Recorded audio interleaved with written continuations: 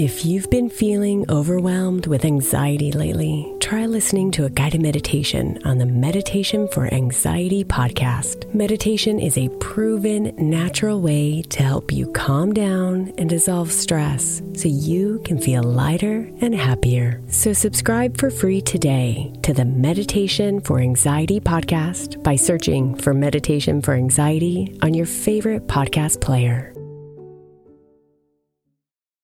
For the best way to fall asleep with Nightfalls, you can now become a premium supporter.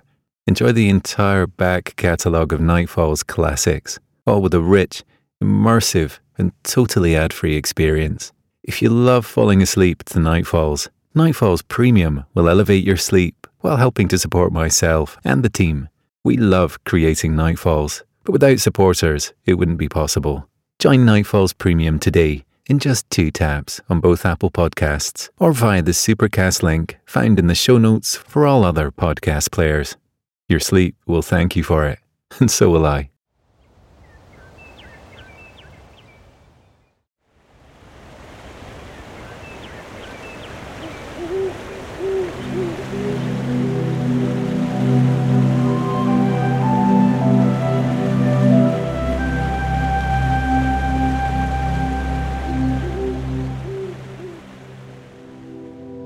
Welcome back to Nightfalls, the bedtime story show of classic and original stories designed to guide you into a calm and peaceful sleep.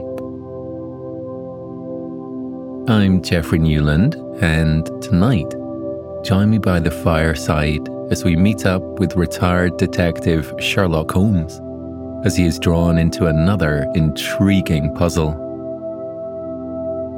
This mystery unfolds on a moonlit night when Sherlock witnesses a boat gliding towards the shore. However, in a curious twist, the vessel swiftly alters its course and sails towards an unknown destination with surprising urgency. Intrigued, Sherlock enlists the aid of a newfound companion, and together, they discover the true path of the boat. Before we begin, here's a quick word from our valued sponsors who make this free content possible. It was a beautiful spring evening in the coastal town of Inglewood Bay, and retired detective Sherlock Holmes was sitting on a folding chair atop a hill that overlooked the vast sea. Yet it wasn't the gently undulating waves that had his attention, or the way the reflected moon bobbed on the water as though dancing to a moonlit melody. It was the starry sky that he was fully focused on. He had joined the town's astrological club a few months ago and had swiftly become immersed in everything to do with constellations, faraway planets, and the fascinating research that was taking place among scientists around the world. These were subjects that he discussed at length with the other members of the club, and they never tired of topics to talk about during their meetings. The group had met up that evening, not to talk about anything, but to witness a rare astrological event that would be taking place that night. According to the scientists, there would be a meteor shower that may or may not be visible, depending on the weather conditions. As soon as Sherlock and the group had heard about the event, they had agreed that a position on the town's hilltop would give them the best view, and that's where they had taken up residence hours before the event was predicted to commence. They had brought warm blankets and hot drinks with them, along with the most powerful telescopes available to them. When Sherlock's landlady, Mrs. Pemberton, had heard about his starlit adventure, she had packed a full picnic basket for him and included freshly baked scones and cakes. and she told Sherlock there was enough for him to share with his new friends. He had given Mrs. Pemberton his heartfelt thanks and said there was no need to make a fuss, but he had to admit that he rather liked being fussed over sometimes.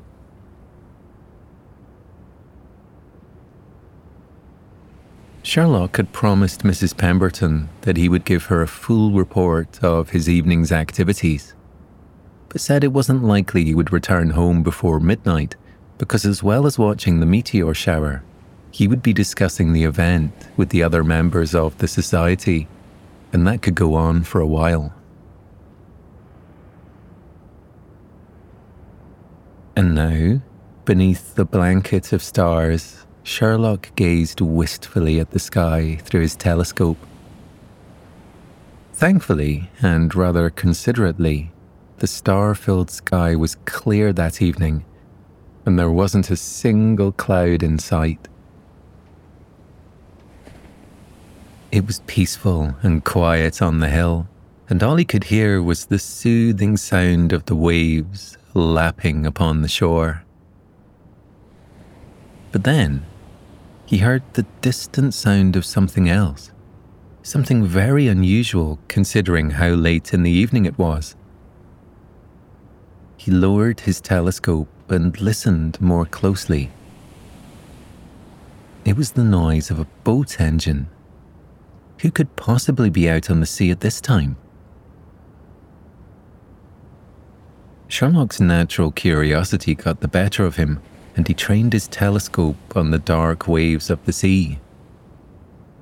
He could just make out a vessel heading towards the bay. Rather fortuitously, a beam of light from the nearby lighthouse swept across the sea and illuminated the boat. It was a passing beam, but it gave Sherlock enough time to get a good look at it. It was a large vessel, perhaps enough for a crew and a handful of passengers. There was a wooden cabin at the front of it, and he made out a couple of people inside the cabin, one of whom was steering the vessel. A light plume of smoke rose from the funnel stack and drifted upwards. He noticed that the funnel was lilting lightly to the left. The hull of the boat was painted in a vibrant white, and he counted 6 portholes along its side. Where was it going? And who was on board? He cast a glance at his friends and was tempted to ask them if they had noticed the boat, but they were thoroughly absorbed in watching the night sky, so he decided not to disturb them. Sherlock looked back at the boat, but to his surprise, he couldn't see it any longer. He could still hear the distant hum of its engine, though. Perhaps it had changed direction and headed back out to sea.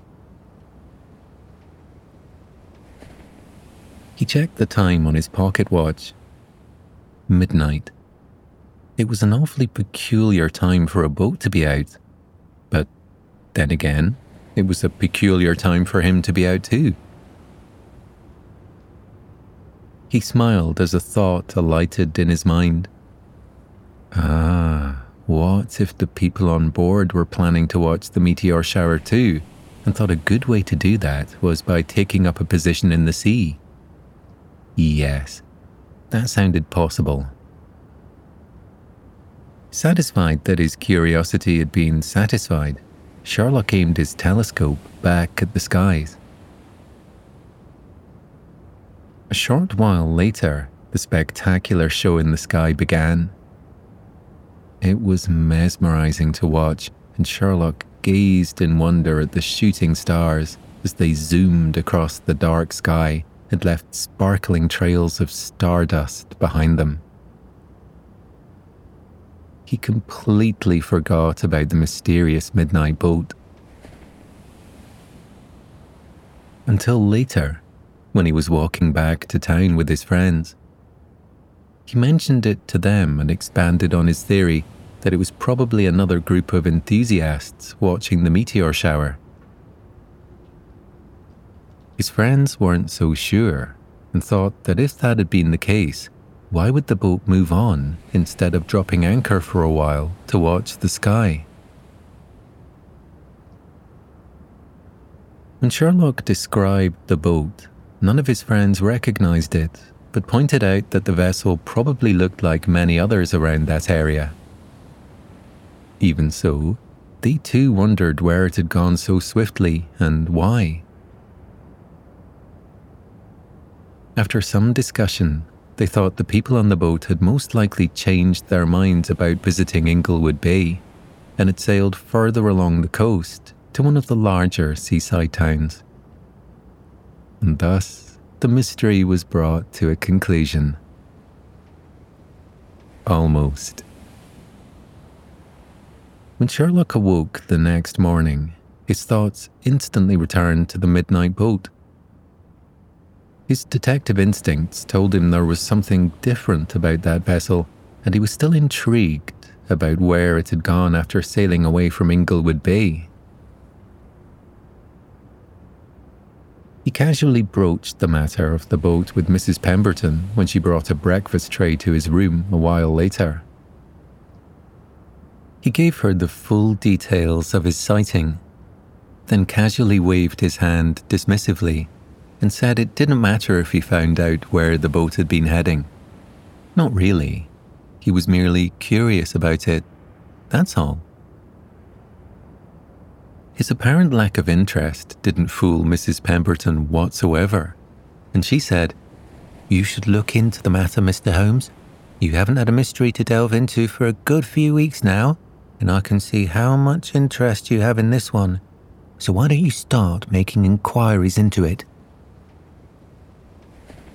Sherlock shook his head and replied, "Oh, I couldn't possibly.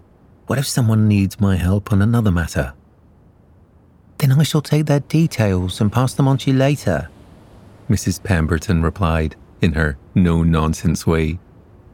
She could see that he still wasn't convinced and added, "If I may take the liberty, Mr. Holmes, I would also like to know more about that boat, and if you don't have anything else planned for today, I'd like to hire you to look into this matter on my behalf. But don't be back late for supper, please. I'm making shepherd's pie, and I know how much you love that." A twinkle alighted in Sherlock's eyes.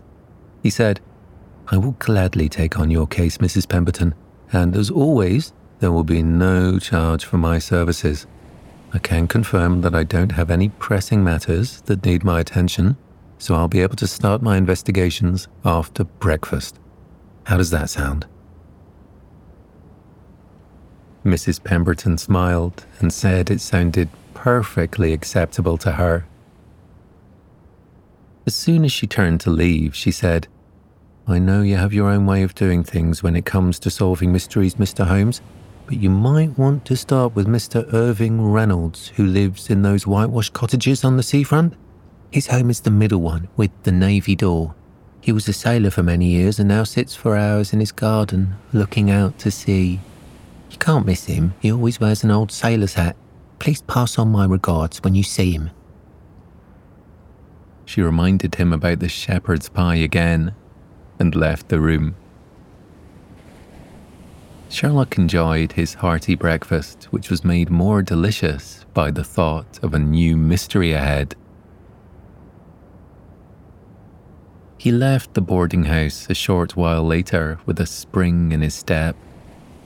He walked along the promenade and bade a cheerful "good morning" to all those he passed. He kept looking towards the sea in case the mysterious boat should make a return appearance. But alas, it never did. Sherlock headed towards the row of whitewashed cottages that faced the sea. He'd walked past them many times before and always said hello to any occupants he saw in their front gardens. One of those occupants was often an elderly chap who would sit on a bench beneath his window with an old-fashioned sailor's hat firmly in place. Sherlock and the chap had shared many a friendly wave over the garden wall during one of Sherlock's walks. He reached the house where the elderly chap lived and noticed that his front door was navy in colour. He was very pleased to see that the elderly chap was sitting in his usual place in the garden. Sherlock stopped outside the gate, tipped his hat politely and said, "Good morning. May I ask, are you Mr. Irving Reynolds?" The man chuckled and said, "I certainly am. I know who you are, Mr. Holmes, and I know about the cases you've solved in this town. Are you on a case now?" "Indeed I am, Mr. Reynolds, and according to my landlady, Mrs. Pemberton, who sends her regards, it might be something you could help me with. If I may intrude upon your time, that is." Mr. Reynolds sat up a little straighter and smiled. "I have all the time in the world for you, Mr. Holmes. Come in, take a seat. The view is lovely from here." Sherlock opened the gate and walked along the path. He sat down next to Mr. Irving and took a few moments to gaze out at the rolling waves of the sea. He agreed with Mr. Reynolds that it was a lovely view. They exchanged pleasantries and agreed to call each other by their first names. After a little more conversation, Sherlock explained why he was there and asked if Irving had seen the mysterious boat. Irving gave Sherlock a direct look and said, "I have seen that boat, but more than once. I first saw it 4 years ago, and it was at sunset, and similar to what you saw last night. It appeared to be sailing towards the bay, but then inexplicably changed direction. You're right about it looking like many other vessels out there at sea, but the boat is slightly different because the funnel is much newer than the rest of the boat. I noticed that straight away when I first saw it, and the funnel leaned to the left. It must have been caught in a gale at some point for that to have happened." Sherlock admitted that he had noticed how the funnel did incline to the left, but he hadn't noticed that it was a new addition to the boat. He laughed lightly and added, "I don't think I would have reached that conclusion, even if I had seen the boat in broad daylight." "I respectfully disagree," Irving said good-naturedly. "You are a great detective, and I'm certain you would have noticed that small detail. Would you like me to tell you more about that boat? How often I've seen it, and the navigation paths it has sailed?"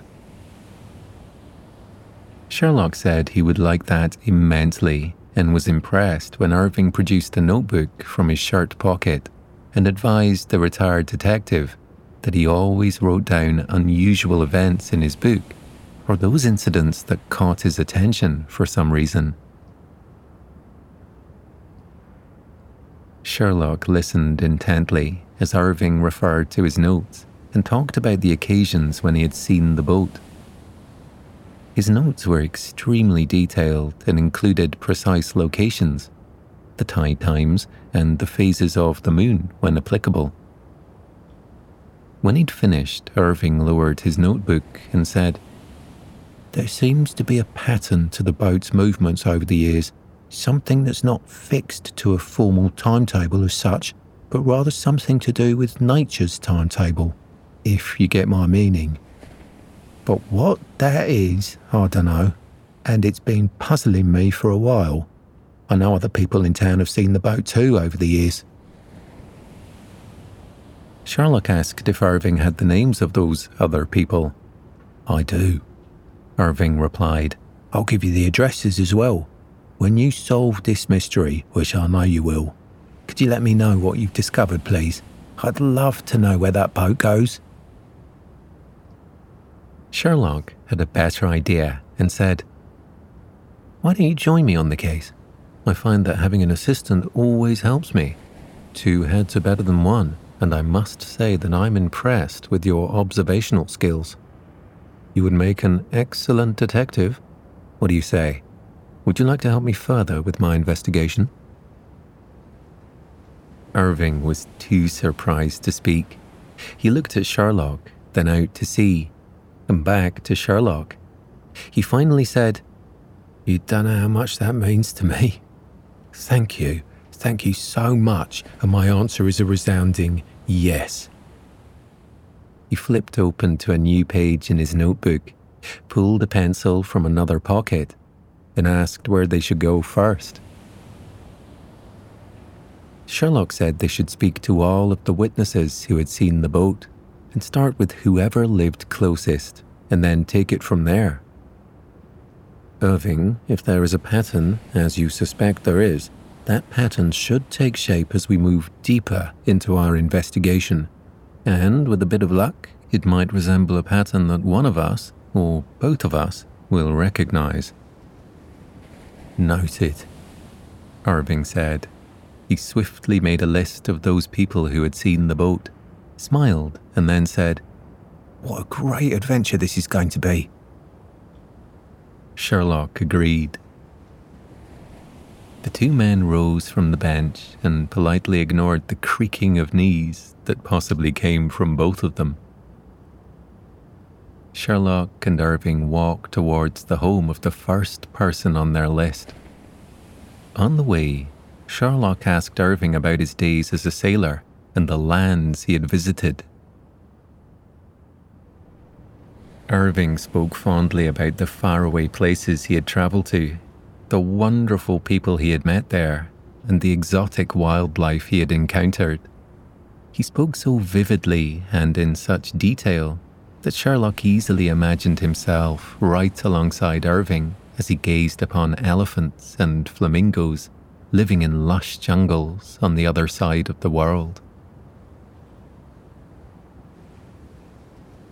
They soon reached the home of the first person on Irving's list, who also happened to be a retired sailor.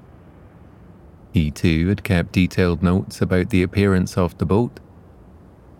In addition, he had drawn those location points on a map of the town. He happily gave the map to the detecting duo and said they were welcome to add more information to it as they continued on their way. Irving promised to return the map later, along with details on how the mystery had been solved. Sherlock was touched by Irving's confidence in his sleuthing skills and hoped he wouldn't fail to solve the mystery of the midnight boat. But Sherlock needn't have been concerned because, as they spoke to more people who had seen the boat and added more details to the map, a pattern did indeed begin to appear. It helped greatly that some of the people had also seen the boat in neighbouring towns too, which gave them more information to add to the map. Sherlock spotted a pattern first, but wasn't sure if it was of any relevance, so he asked Irving to join him for a rest and a cup of tea at a local cafe. Once seated, Sherlock opened the map and drew Irving's attention to the flowing lines they had created on the map, those areas where the boat had been spotted and at what times of the year that had happened. Sherlock said, "Does this pattern remind you of anything?" Irving looked at the map. His face creased in concentration. A slow smile began to spread across Irving's face. He looked at Sherlock and said, "Is this what I think it is?" Sherlock smiled. "What do you think it is?" Irving replied, "The migration path of birds, possibly. I've seen such patterns before in my travels. Not quite like this, but very similar." "I have also seen these patterns before. It was whilst I was investigating a case in London many years ago. My client was a respected ornithologist and had lost some important maps during a recent house move. I helped him to locate the maps, and he went into great detail about the migration paths he had drawn on them, especially those of lesser-known birds. Fascinating fellow. I've never forgotten what he told me." Irving looked at the map and said it all made sense now, and the people on the boat must have been following a certain species of bird.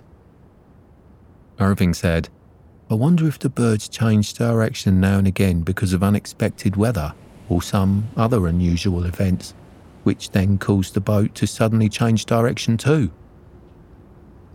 Sherlock nodded and said that did sound probable. Irving continued, "Why are people sailing so late at night though? Why don't they just sail through the day?" Sherlock smiled and said, "I might know the answer to those questions. Birds fly quicker than humans can move, and ornithologists are often a few hours or even days behind them, and, as such, they sometimes have to journey at night. The boat last night must have followed the flight path of the birds as they headed towards Inglewood Bay, and going by past experience, they knew the birds would settle somewhere near our town, perhaps on those cliffs to the west of the bay, and they also knew they would catch up with the birds at some point. But as they sailed closer to the bay, the birds must have taken off again and flown towards a different destination, perhaps a town further up the coast.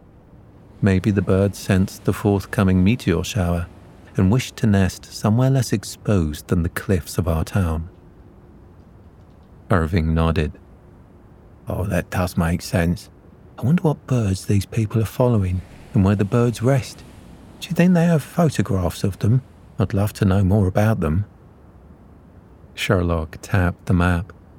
"If our calculations are correct, and taking into account the unusual events of last night, the boat should be heading towards this area next.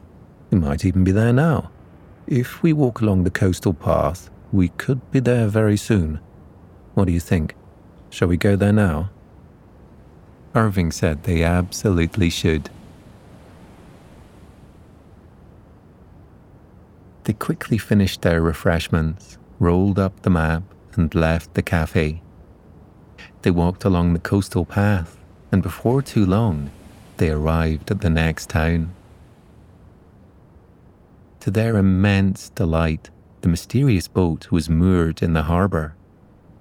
Even better, the captain of the boat was sitting inside the cabin, enjoying a warm drink.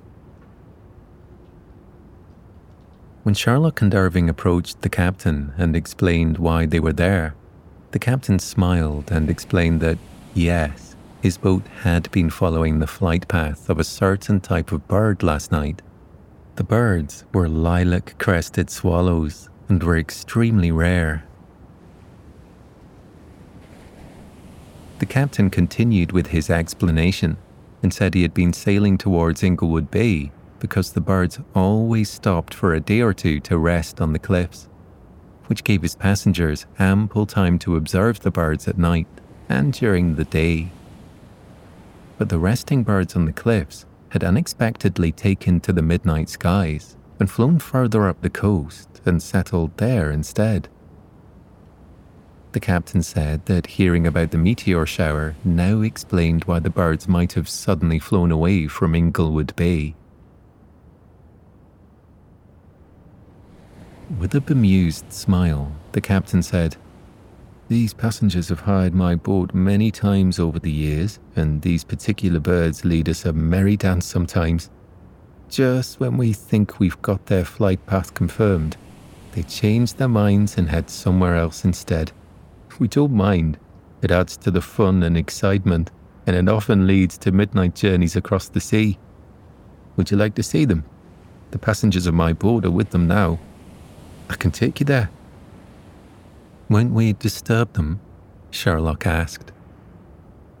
The captain chuckled. "Not at all. The lilac-crested swallows seem to love being the centre of attention. I reckon they thrive on the adoring affection they receive from us." The captain led Sherlock and Irving over to a half-hidden cove where the birds were resting. The birds had golden brown feathers covering their little bodies, apart from a small, fluffy crest of lilac feathers on their heads, which, Sherlock mused, made the birds look like they were wearing hats. The beautiful birds did indeed look like they were posing somewhat as they strutted across the sand or reclined in nooks in the rock face. They were a spectacular sight to behold, and Sherlock and Irving stayed for a long time observing the birds and listening to many interesting facts from those who had followed their flight paths for many years. Before Sherlock and Irving realized, the day had drawn on. They agreed it was time to head home. They said goodbye both to the people and to the birds, and then headed back along the coastal path. They talked about the mystery they had solved and the lovely people they had met. They said that seeing the wonderful birds had certainly been the highlight of their investigation. Sherlock walked Irving back to his cottage and thanked him for his help. Irving said it had been a pleasure, and he was always there if Sherlock needed help of any kind. They said farewell, and Sherlock went on his way.